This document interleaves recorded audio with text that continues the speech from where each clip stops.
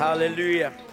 Father, we make that our prayer this day, that your Holy Spirit will kindle once again the holy fire in our souls and in our spirits, that we may be salt and light in our world, that we may be like a city that is set upon a hill that cannot be hidden, that we may carry the glory of the begotten Son of God into our world, that there will be transformation in our communities.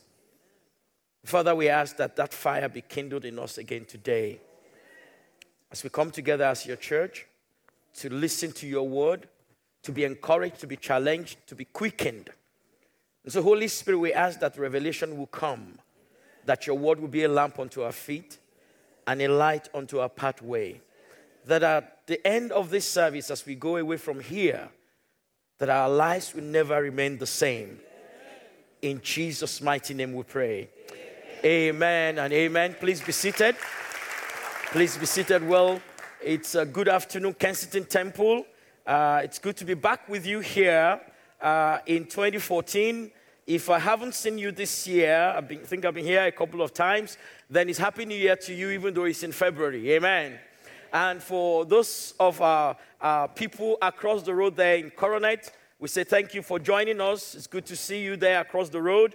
And if you're downstairs in the overflow or behind me in the overflow, we welcome you. And especially those of you who are watching on the internet live or you are downloading, we welcome you into our midst today. God bless you. Amen. Hallelujah. If you got your Bibles with you this afternoon, please go with me to the book of Ephesians. Ephesians chapter 2. Ephesians chapter 2. And I want to read the first 10 verses. Ephesians chapter 2 from verse 1. The title of my message is God's Master Plan, the Church. God's Master Plan, the Church.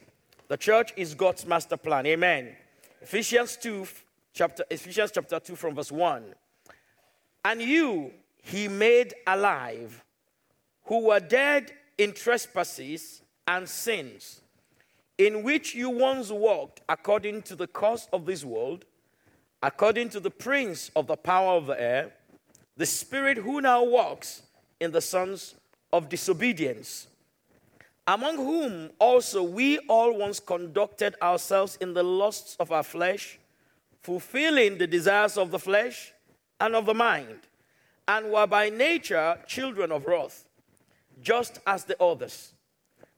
But God, who is rich in mercy, because of his great love, with which he loved us, even when we were dead in trespasses, made us alive together with Christ.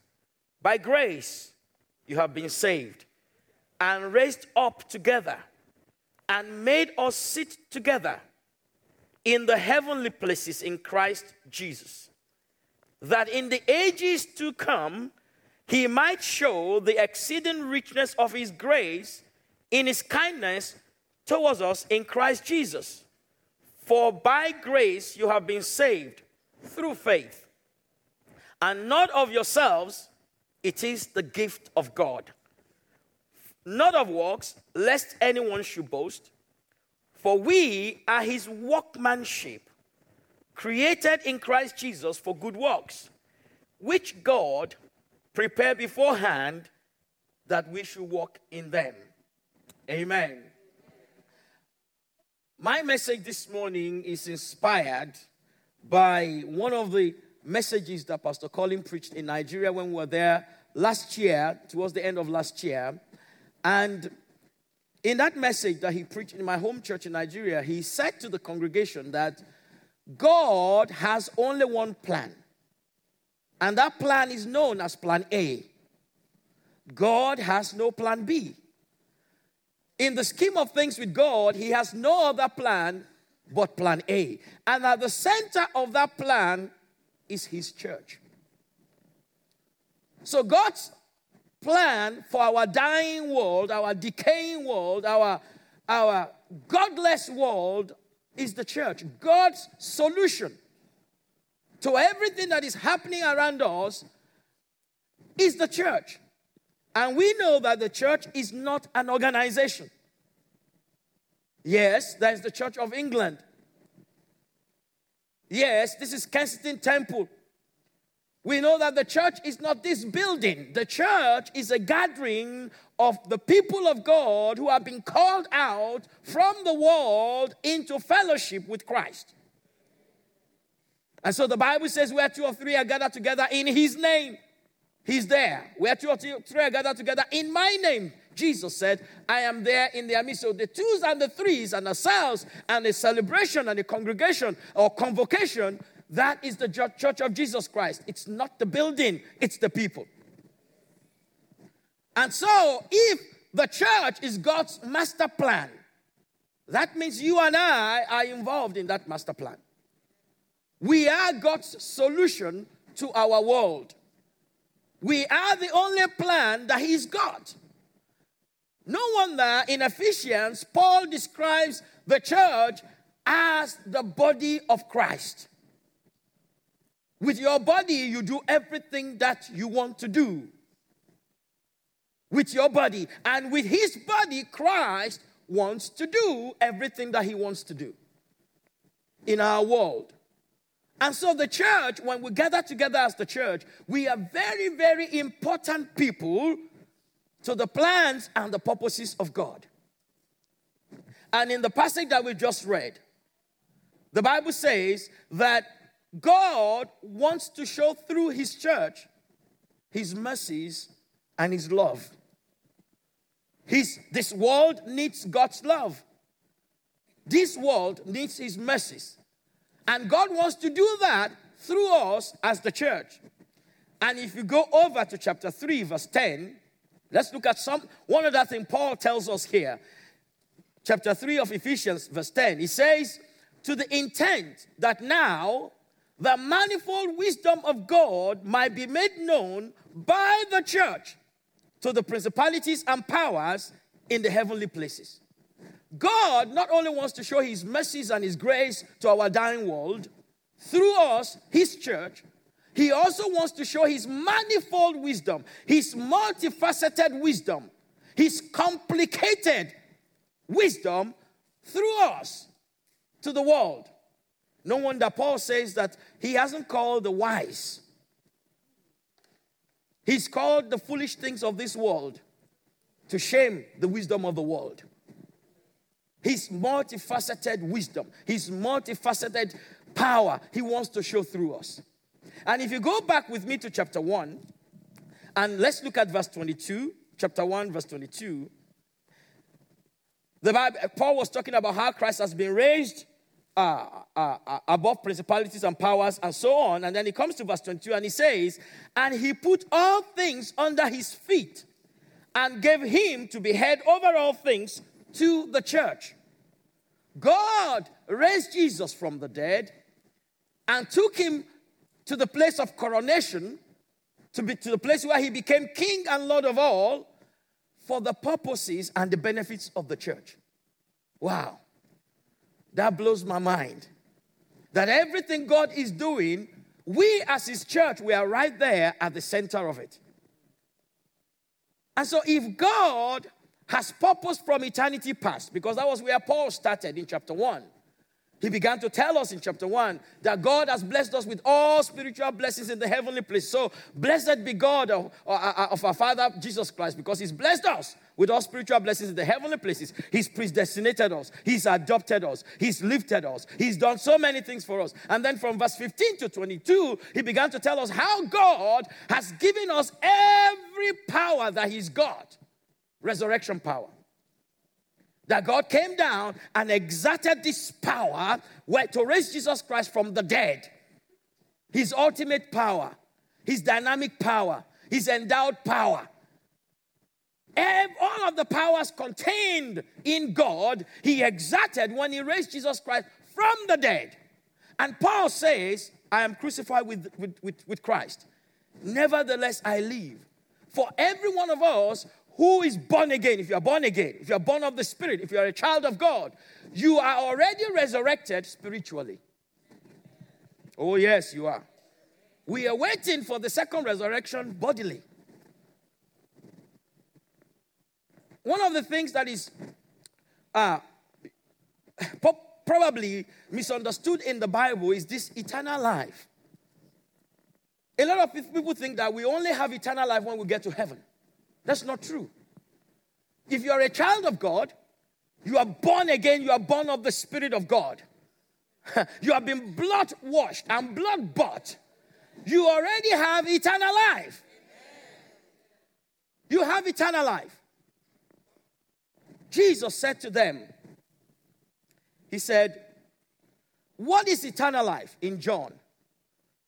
It's to know you, the one and only God, and Christ whom you sent. That's eternal life. If you know Jesus, please understand me, I'm not talking about knowing about Jesus. There's a difference between knowing Jesus for yourself and knowing about Jesus. There's a difference between having a relationship with God through Jesus as to going to church. I'm a church goer. There's a difference from I don't do evil. I'm a good person. How many times have you come across people and you're telling them, you need to know Jesus. You're a sinner. You need to give your life to Jesus. And they tell you, no, I'm a good person. I give to charity. I love my wife. I take care of my children. I vote. I donate blood.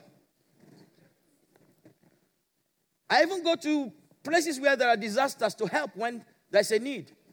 Okay, all right. All those things are good. But that's not the point. The point is that you have come short of the glory of God. We haven't come to that level where we can say, this is who I am. And one of the things that is lost in the gospel today is the fact that we are afraid to tell people that they are sinners and they need saving. And so we come with all kinds of good stuff. Jesus will bless you. Jesus will butter your bread. Jesus will put sugar in your tea. And if you are going to Africa and there's a mosquito in your net, Jesus will take care of it.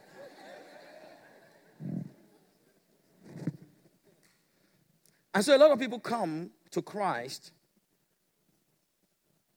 with false conversions. I like the way a TV program puts it. It says like, you are in an aeroplane and you go to somebody and you say to them, under your seat is this parachute. Put on this parachute and it's going to make your flight very comfortable. Things may happen, things may not happen, but just put it on because, it makes you comfortable and all that, And this person puts it, all right, if it's going to make my flight comfortable, I'll put on the parachute. So he puts on the parachute or she puts on the parachute and she's very inconvenient. She's very inconvenient because she can't sit properly now. There's something hanging on their back. And after I was, this is inconvenient. They put it away. This thing hasn't done what it says on the box. But if you go to somebody and you say to them, this airplane is going to crash. There's nothing you can do about it.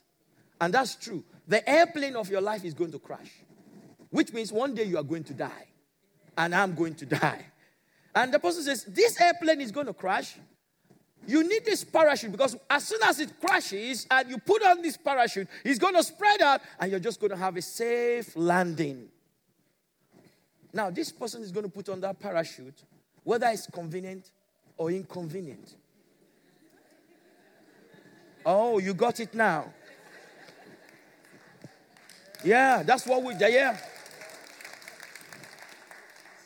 God has not called us to serve his son Jesus Christ because it's convenient. It is not convenient when you go to work and you say, God bless you to somebody, and then you face a disciplinary committee for saying, God bless you. Some of you may have heard in the news recently, God Channel, they've just bought a property, I think, in Bournemouth. and they were dedicating it. And in the night, one of those nights, Wayne Rooney was watching the program. And then he got on Twitter and tweeted, I'm watching this thing on God channel. God bless you guys for the great work we are doing. Hallelujah. Wayne Rooney is my brother, you know. Especially now that I've been told that he's just signed another deal with Man United for 70 million pounds. Hallelujah. And you know what happened to him? A lot of people got on Twitter and they began to ridicule him. What's Wayne doing in the middle of the night watching this crap thing? Why is it? And they shot him and shot him and shot him and shot him and shot him down. And the poor guy went up there and deleted the tweet.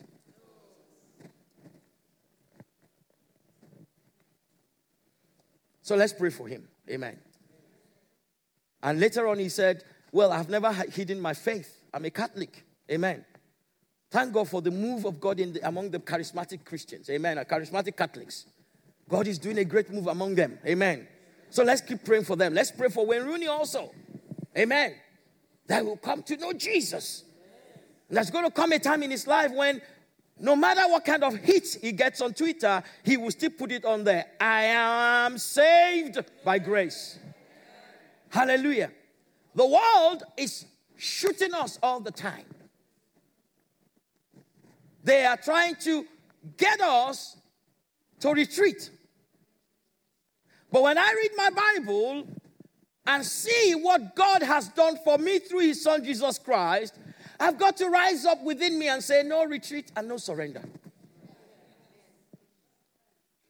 If I come to understand that I'm part of God's purposes in this life, as a member of the Church of Jesus Christ, that I'm important to God and to Christ, there can be no retreat and there can be no surrender. And it wasn't that Jesus Christ didn't warn us that it's going to be inconvenient, like the parachute. In this world, you will have persecutions, he said. And so where did we get this gospel of, if we are facing difficulties and challenges in our lives, especially for the sake of the gospel, then our faith is not strong enough? What a load of rubbish. Faith that is not tested is not faith at all. We don't stand up for God when everything is okay. We stand up for Jesus and for what we believe when everything is not okay. And thank God, he's still accomplishing great and mighty things in our midst. I was so delighted to hear about the 75-year-old preacher who usually stands in front of a court here in London, in England, and preach. And he was arrested by a police woman. And they took him to court. And the judge said, what a load of rubbish. Let him go and pay his costs. And I said, amen to that. Hallelujah. Oh, yes. Such news never make the mainstream media. But if he was sent to jail, oh, yes, it's front page news. And those are the challenges that we face as Christians. And Paul, in chapter 1 of Ephesians, says, let me tell you who you are. You are loved by God. Before the foundation of the world, you are in his purposes. He's adopted you into his family through the blood of his son. He paid a terrible price for you. And he gave you all of his power. And then raised us up to sit with Christ in the heavenly places.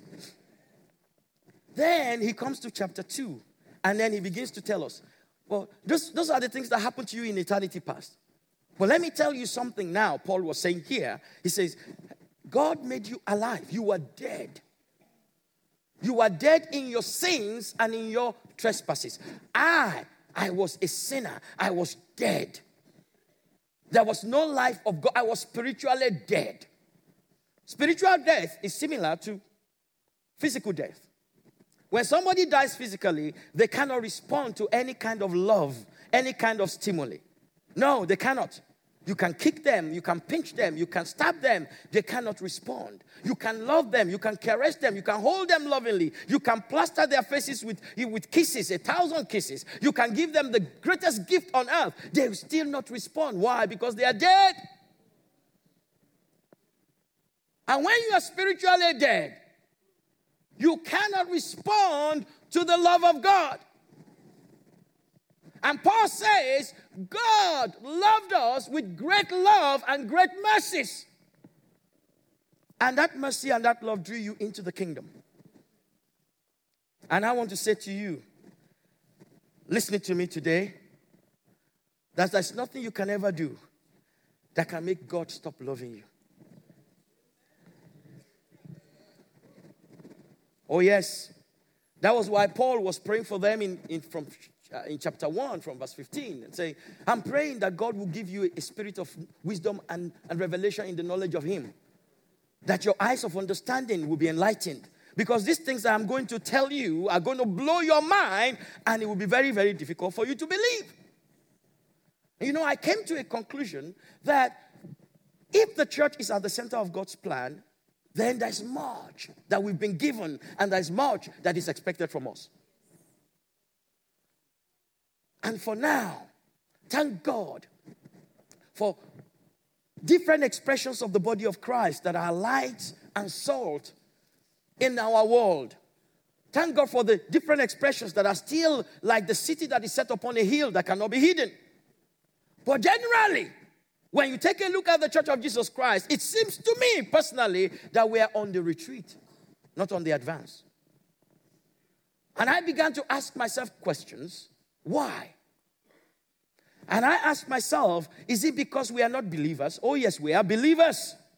We believe in God. We believe in the Lord Jesus Christ. We worship him. We sing to him. We adore him. What is the problem? I found the problem especially in my own situation because I know I am a believer and I am saved by grace and the mercies of God. I know I'm saved. Why am I not walking on water? Why am I still intimidated by some things in this life? Why do I retreat sometimes in the face of the battle? And I came to a conclusion that generally speaking, I'm putting everybody in the same box now as the Church of Jesus Christ. This may be different for you individually, but I'm putting us in the same box today. And I'm saying, I found out that it wasn't that Peter believed more than others. That was why he walked on water. No, it was just one thing. He trusted Christ more. Everybody in the boat believed in Jesus. They were his disciples. They believed in him. They had Peter say, you are the Son of the living God. You are the Messiah. And he said, Peter, well done. Flesh and blood has not given you that revelation, but my Father in heaven has given it to you. And I'm going to build my church upon this revelation that I am the Messiah. I am the Savior of the world. And so that day when they were in the boat and the storm came, and they saw Jesus walking on the water. They said, it's a ghost. No, so he said, it's not a ghost, it's me. They believed that it was him. But Peter needed to test it out. He said, Lord, if it is you, ask me to come on the water. And now, sometimes if we don't understand the background, because in my opinion, Peter was a very, very, very, very foolish man. Desiring to walk on water. But Peter knew why he said, Lord, if it is you, ask me to come. Because Peter, as a disciple of the Lord Jesus Christ, has got the basic understanding of who a disciple is. A disciple of a rabbi is somebody who is able to do what the rabbi is able to do. That's the understanding that Peter has got. No wonder Paul was praying for us in Ephesians from verse 15, chapter 1, that we will have the spirit of wisdom and revelation in the knowledge of Christ. That I may know him, Paul said. Excuse me, you've just been to the third heavens and back. You saw Jesus Christ shining brighter than the noonday. And you still want to know him. What kind of knowledge are you asking for? It's intimate knowledge. It is the knowledge that is different from knowing about him and knowing him. And I think the church is not getting to know Christ more and more. We are delighted for people to tell us about him. Excuse me. Not finding out ourselves. No. We must dive deep in to know him the more. To know him the more. To have the knowledge of what he has done for us. I've been stuck in Ephesians for almost 8 months. Because somebody said the book of Ephesians is the bank of the believer. The book of Ephesians is the treasure house of the believer. And I'm reading in chapter 1 everything that God has done for me before he even created the world. Blessed me with all spiritual blessings in the heavenly places. I'm a rich guy and I don't even know it. I'm a powerful human being and I don't even know it. I am seated with Christ in the heavenly places and I don't even know it. And I'm saying, I have an idea about what that is. Oh, now I need to move to a place where I begin to trust on the word of God. And Paul says in chapter 2, in case you've forgotten where you are from and why God in Christ brought you into his household as his child. Let me tell you. He said, you were dead in your sins and in your trespasses. You were a dead person. You were on your way to hell. There was no hope for you in this world. You thought you were doing your own thing. In those days when we were partying all over the place. Nightclubs, women, smoking, drinking, doing all sorts of things. And we thought, I'm in charge of my own life. No, you're not. Paul says you are under the control and the influence of the prince, the demon power, the spirit of the air. You are actually being controlled by a demon and you don't even know it. But if you are born again, that was your past. Hallelujah. If I am saved, that was my past. That was my past. God, in his great mercy and his great love, reached down and took me from the gutter of life. Hallelujah. And he saved me. He took me from the kingdom of darkness into the kingdom of light. Now the question is, why? Here in Ephesians chapter 2, Paul says, we were saved from death, that is sin. Because God said to Adam and Eve in Genesis, when you eat of this fruit, you shall surely die. And we know they didn't die physically, but they died spiritually because God stopped working with them. Their connection with God was broken. Hallelujah. That young lady, that young baby was just dedicated.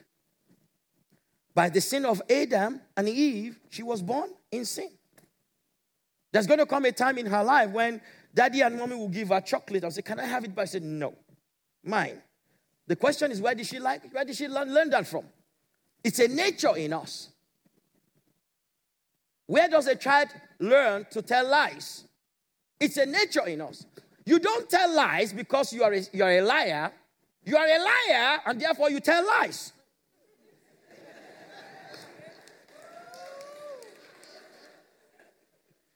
You're not a murderer because you killed somebody. You killed somebody because there's a nature to murder in you. Wow, that's the significance of being dead. Being under the control of the prince of the power of the air. Those guys who were shooting that young man down, Wayne Rooney, they thought they were being cool. Yeah, in their sins and in their trespasses. They have no understanding of why that young man was sitting down in the night saying, I love what God Channel is doing in Bournemouth. Hallelujah. They couldn't understand it because they are blinded by the God of this world. They are dead in their sins and in their trespasses. To be dead is not to be able to respond to the love of God. So Paul says we were saved from sin, from death. And then we were given eternal life, life everlasting. Life everlasting. My chains are gone, I've been set free. Hallelujah. I am already saved unto eternal life. Hallelujah. Amen. And then he says, through faith. Each and every one of us has a measure of faith given to us. Because we cannot be saved unless we apply faith. So you have faith to be saved. What you do with it is your business. God will never ask you to be saved through faith if he has not given you the avenue to be saved. You have to exercise it. Hallelujah. Then Paul says, unto good works. Pastor Collins said, we walk in the church sometimes. It's just that we don't do the work of the church. We are his workmanship. God crafted us uniquely for the work of the church. What is the work of the church? Go and make disciples of all nations. It is good to serve in the church. Thank God for our consolidators. Thank God for those men and women with the red hand saying, after the service, please come. Thank God for our intercessors. Thank God for our ushers. Thank God for every area that we serve in the church of Jesus Christ, in the children's church, in the coroner, every worship leaders, our choir. Thank God. But we have to do the work of the church. We are working in the church, but we must do the work of the church. Paul says we've been saved from death into life through faith unto good works. How? By the mercies and the grace and the love of our God. The love of our God. And that love is made manifest when you look at the cross of Calvary. No wonder we call it amazing love. That God will not spare his own son to show us how much he loves you and how much he loves me, even when we were unlovable. Hallelujah. Recently, I had on the news, on the radio, I was listening to a radio program, and two people were being interviewed. A brother and a sister in the Metropolitan Police. And the thing was that the man, who is the brother, went for a regular routine check in the hospital. And the doctors told him that he's got a few days or a few months at most to live because his kidneys have packed up. He got out of the hospital and placed a call to his sister, who is also in the police force. And the sister said, what have I got to do? And when? To cut the long story short, she gave her brother one of her kidneys. The surgery went very well. Both of them are back on the beat. And so now they've been invited to the studio to talk about it. And the brother said, I owe my sister this debt for life. And he said, this is a time in a human's life that thank you is not good enough. It's not only that I'm back doing the work that I love to do and I enjoy to do. It's that I'm actually alive. And it's because my sister will spare one of her kidneys. And as I heard that, my mind went to my Savior, who walked into that hospital bed when I was lying down on the slab, and the doctors were telling me, there's no hope for you in this world. Spiritually, I'm speaking now. There's no hope for you in this world. And God the Father said to God the Son, and said, what are you going to do about it? And Jesus Christ, my Lord and my Savior, came and said, doctor, I will give him one of my kidneys. And the doctor said, no, you don't understand. His heart is bad. His lungs are bad. All of his internal organs are dead and stinking. They're already rotting away. Unless you want to give him everything you've got, including your blood, there's no hope for him. And Jesus said, that's exactly what I'm saying. Oh, thank God for the sister who gave her kidney. But thank God for our master who gave it all. He gave it all. Every drop of his blood, he gave it all. He took your heart that is horrible and gave you a new heart. He took my heart that is disgusting and gave me a new heart. He took my dead kidneys and gave me a new one. He took my heart and my kidneys and my lungs and gave me a new life. He gave his very life for me. Every drop of his blood he made available to me. That's why I love Jehovah God.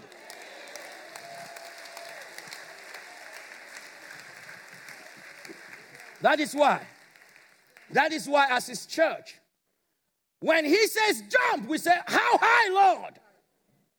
Can you imagine that brother sitting down in his house day before yesterday when the winds were boisterous, and the sister calls and says, I'm stuck. I'm stuck in my squad car. The flood is rising. I need you to get a boat and come and rescue me. Can you, the brother says, my dear sister, you know I love you. You gave me your kidney, but right now it's really very inconvenient.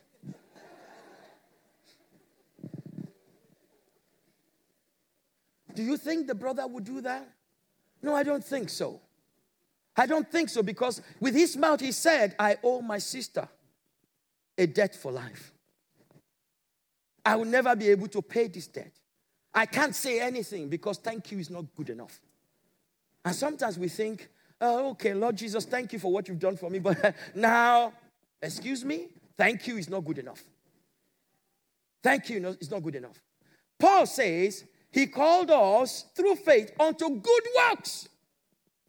The works that is produced in our lives, not because we want to make heaven, but because we are responding to the one who gave it all in love.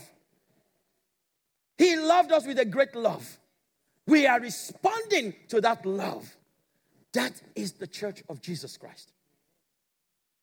A people who understand the love of God. A people who know that God has a master plan, and the master plan is the church.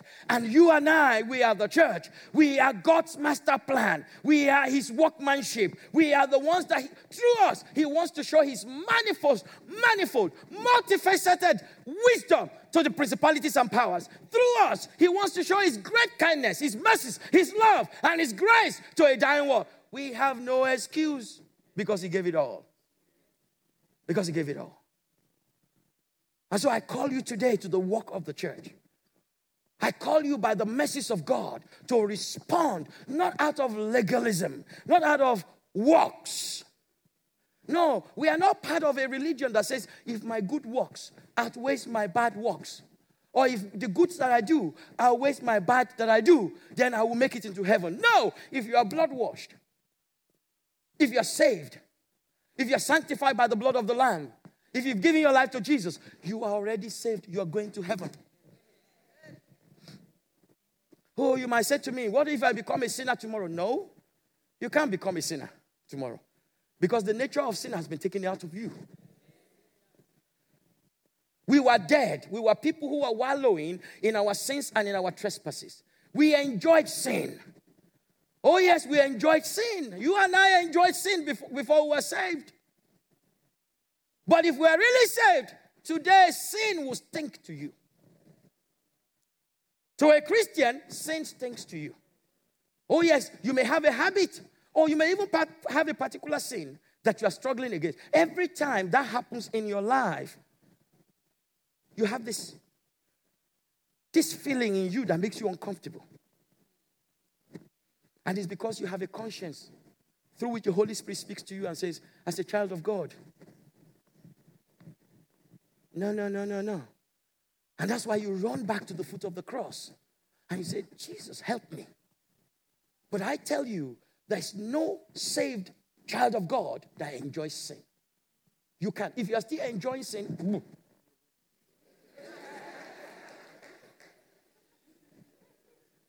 so there's no way you are going to have this assurance that Jesus has saved you, and then you're going to say, now I know what I'm going to do. I'm going to go and become a prostitute. I'm going to go and become a pedophilia. And now I need to be a drug smuggler because I know I'm going to heaven. Sorry.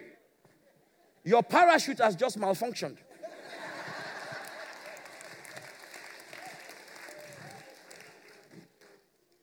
Because grace is not a license for sin. Grace is an enablement to overcome sin. He said it was grace. It was grace that taught my heart to fear, the songwriter says. Grace taught my heart to fear. Fear what? Fear a God that would love me so much and cause his son to die. The most cruel form of death for this thing. I don't think I can understand John 3:16 until the day I get to heaven. For God so loved the world that he gave his only son. It's a miracle.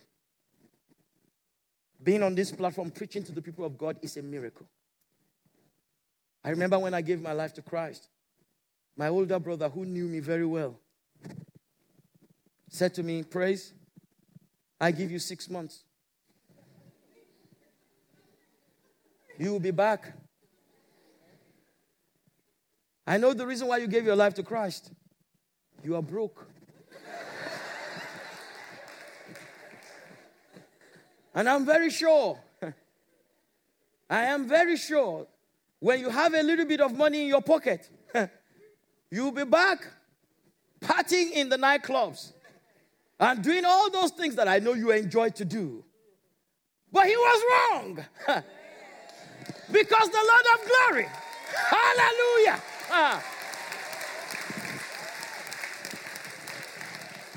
because my Lord and my Savior has ransomed me.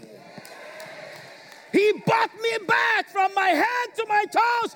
He bought me with his blood. And when he saved me soundly. Hallelujah. Now, sin stinks to me. And that's why I'm challenged. I am challenged. I am encouraged. I am challenged. I am encouraged that I've got to walk. I've got to walk according to my calling.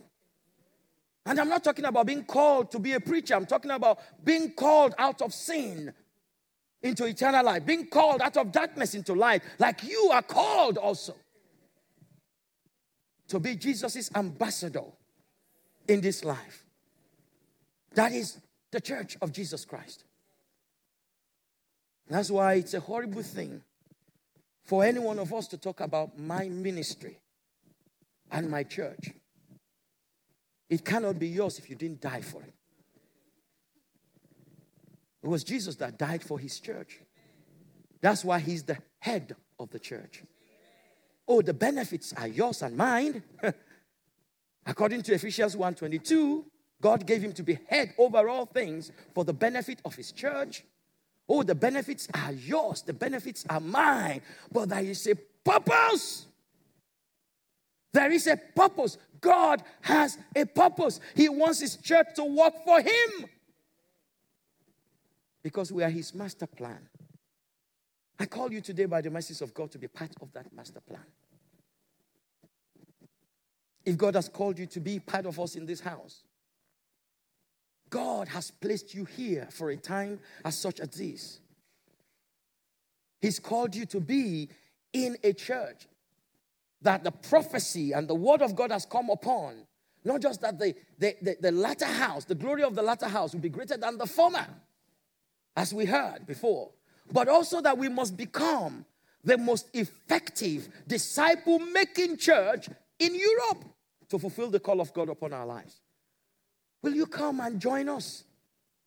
Will you come and be part of what God is doing through us? Oh yes, it's a parachute that when you sit down, it's not comfortable most of the time. It's not comfortable most of the time to get out of your house in winter and go and visit a new believer. If you live in the north of London, you have to go to the south of London in winter. It's not sometimes convenient when you keep calling somebody on the phone and they say, sorry, who? Oh, yeah, I'm the sister that spoke to you last week in Sunday. Where? In the church in Notting Hill Gate, Notting Hill what?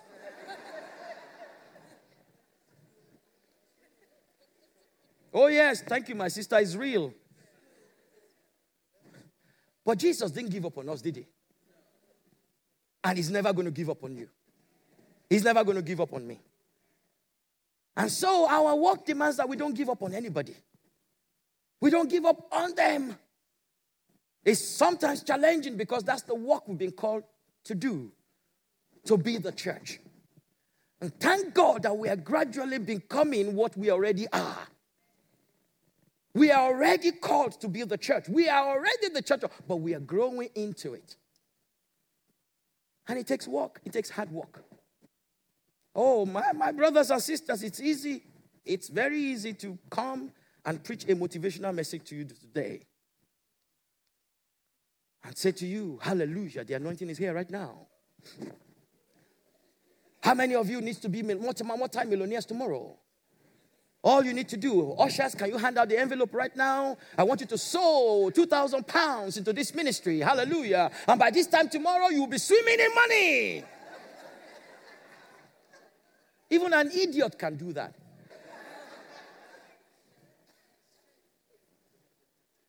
No.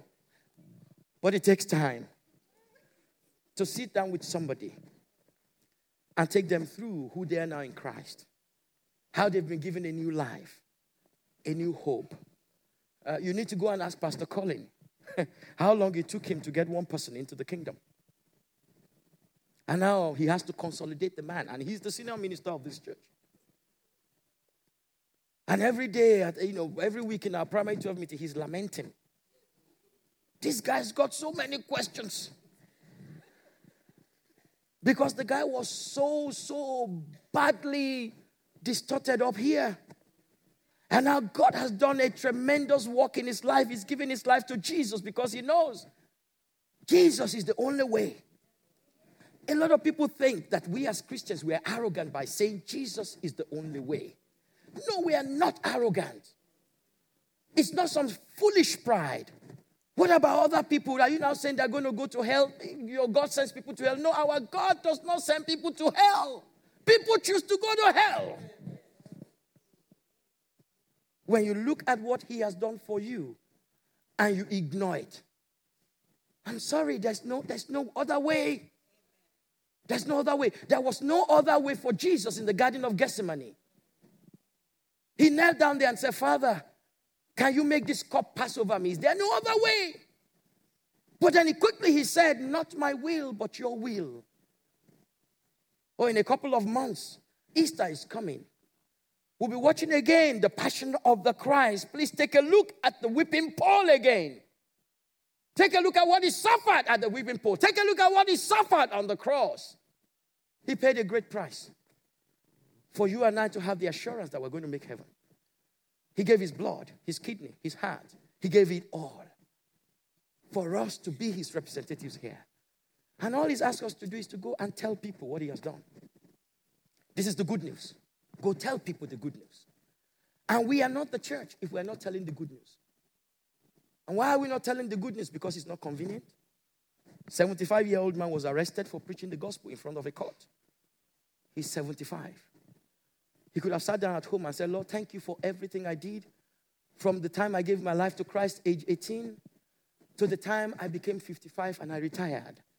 Now let the younger ones carry on the work. Hallelujah. I'm now sitting in my rocking chair. No. His life challenged me. His life encouraged me. He's 75. He's willing to be arrested and put in handcuffs and thrown into jail for the love of Jesus. Oh, no, brothers and sisters, he's not a fanatic. He's not a fundamentalist Christian. No, he's a man who is looking at the dying world and says to Jesus, I am your hand, I am your feet. There are people who need to hear what you've got to say to them. In this London, with our multiculturalism, our population, our large, there are still people who are lonely because they don't know Jesus. I am your voice. I am your hand. I am everything. I am your body, and I've got to tell them about you. His life challenged me. No, he's not a fanatic. Neither is Wayne Rooney a fanatic. We've got to be the church. We are his master plan. Oh, come on, people of God, let's join together and be the church in our dying world. Let's be the city that is set upon the hill that cannot be hidden. Let's be the arm and the legs of Jesus. Oh, please don't come back on March 7th or March 8th and say to the people here, oh, I should have brought people to the 3 witnesses. It will be too late. No, the 3 witnesses are coming Friday, the 7th of March. Bring your neighbor. Pay their price. Pay their tube fare. Put them in a taxi. Do whatever you ought to do to let them see Christ. Let them see Christ. Bring them. And you know, Jesus Christ did not leave us without the ability to do what He's called us to do. He said to the disciples, you have to wait in Jerusalem until the Holy Spirit comes upon you. Then you can go and be my witnesses. He's given us the Holy Spirit, our comforter, our teacher, our counselor. He's raised us up. I don't know in any other religion in the world, because we are not really religious people. We are just people who are in a relationship with God, who their God has lifted them up to His own height. We cross between this world and eternity. You are seated here in this church right now, this afternoon, and also you are in heaven, because you are seated with Christ in the heavenly places. Now that may sound a little bit confusing, but it's not confusing at all. Because we are spirit, we are soul, and we are body. Our spirit communes with God. If you want to serve God, you must serve Him in truth and in spirit. Our spirit communes. That's the avenue of prayer. Through prayer, we ascend to the hill of the Lord. We stand in His holy place. We are privileged people. Notwithstanding what the world is saying, we are privileged people. We are people who have been called by God before the foundation of the world. We are people who must now begin to trust God. You believe God? The Bible says even the demons believe and they tremble. We must move on to something. It's trusting God. When He says He's going to make a way for you, that's exactly what He means. When He says you are the salt and the light of the world, that's exactly what He means. Now you and I must now stand up and walk on the word and say, I am going to be salt. I am going to be light. In my community, in myself, in everywhere I go, I am going to be what Jesus has called me to be. And when we gather together as His church, we become unconquerable.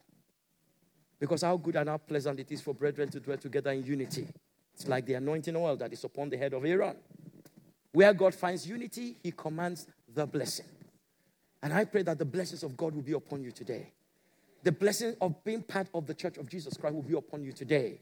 That as you go away from here today, you go away with an understanding and the knowledge that you are part of the kingdom of God. And that the power of the kingdom dwells and rests in you. Bow down your heads, let's pray. Let's pray. We were dead in our sins and in our trespasses. I want everybody's eyes to be closed, all heads bowed down in prayer. And I want to make a call. So you are here today. You have not at any time in your life acknowledged the fact that you are a sinner. That you are born a sinner. And that you need a savior. Because a sinner needs a savior. When you are dead in your sins and your trespasses, you don't just need a kidney. You need the whole works. And only Jesus can give that to you. He wants to call you from eternal death into life. Through His love, by His grace. He wants to call you to a purpose. And this call is for you. You have not at any point in your life acknowledged Jesus Christ as your Lord and your Savior. You have not confessed to Him that you are a sinner and that you need to be saved. If you die tonight, are you going to go to heaven? You are somebody who has sinned against His love. If I were to be driving a car today and I hit a small boy, the judge might send me to prison, and I've paid my dues to society, but have I paid my dues to the mother of that child? It's not only that we break God's laws, like I breaking the speed limit and killing somebody. It's that I've sinned against His love. I've sinned against His Son. And that's the problem of sin. And if that is you here today, you are not under condemnation. You are not under judgment. You are not under any kind of abuse at all. But I'm calling you to grace and to mercy and to love. If that is you here this morning, you want to give your life to Christ in the coronet, on the internet, in the overflow behind me, and downstairs in the lower hall. You want Jesus to be your Lord and your Savior and your friend and everything to you. I just want you to lift up your hand right now I will acknowledge it, and then you can put it down. Once I call you where you are sitting, you can put it down. Somebody's coming to stand beside you. They're already standing. Consolidators are standing. You want to give your life to Christ today. You want to move from darkness into light. You want to be sure that if you are to die tonight, you are going to heaven. Please put that hand up. Jesus Christ said, if you are ashamed of me in this life, I'll be ashamed of you before my Father. There's nothing to be ashamed of. I'm calling you to mercy, to grace, to love, to power. I'm calling you from sin into eternal life. Put that hand up. Consolidators, please help me. If there's anybody I'm not saying. Jesus loves you. That's why he came to die for you. He's calling you into that love. Thank you. Thank you. There's a sister right there in front of me. Thank you. God bless you. Any other person.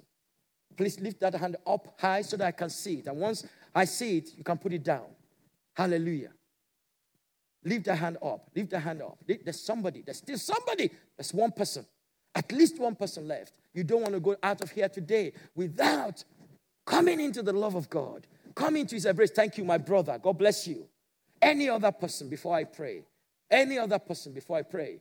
Please, don't be ashamed. Jesus is not ashamed. He's not ashamed. He's taking away your shame and your pain and your sorrow. There's a young man up there. Let's acknowledge him. Amen. There's a little boy there. Hallelujah. Hallelujah. In the balcony, upstairs, in the corner, put up those hands. Put up those hands. One more time. I'm making the call. Don't go out of here today without acknowledging Jesus. Without coming to his love and his embrace. Hallelujah. There's somebody else there. There's a brother in the jacket there. God bless you.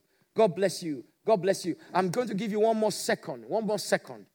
Please acknowledge Jesus today. Let him come into your life as your Lord and Savior. Let him come into your life as your Lord and Savior. Any other person in this place. Let us pray. Father, I want to thank you for the brothers and the sisters that have lifted up their hands. Father, we pray that their walk will start with you today. Let them come into your love and into your embrace and into your grace in the mighty name of Jesus Christ. Let the reality of what Jesus did for them on the cross of Calvary, let it become open and real to them in the name of Jesus Christ. And Lord, I pray for every other person under the sound of my voice. I pray, Lord, that may we come into the knowledge of who we are in Christ. May we come to the knowledge of who we are as the church of Jesus Christ. May we come to the knowledge of what Jesus has done for us on the cross of Calvary. And let our lives never remain the same to the glory of your name. For we ask all these things in the mighty name of Jesus Christ. And the people of God say, amen, amen. God bless you.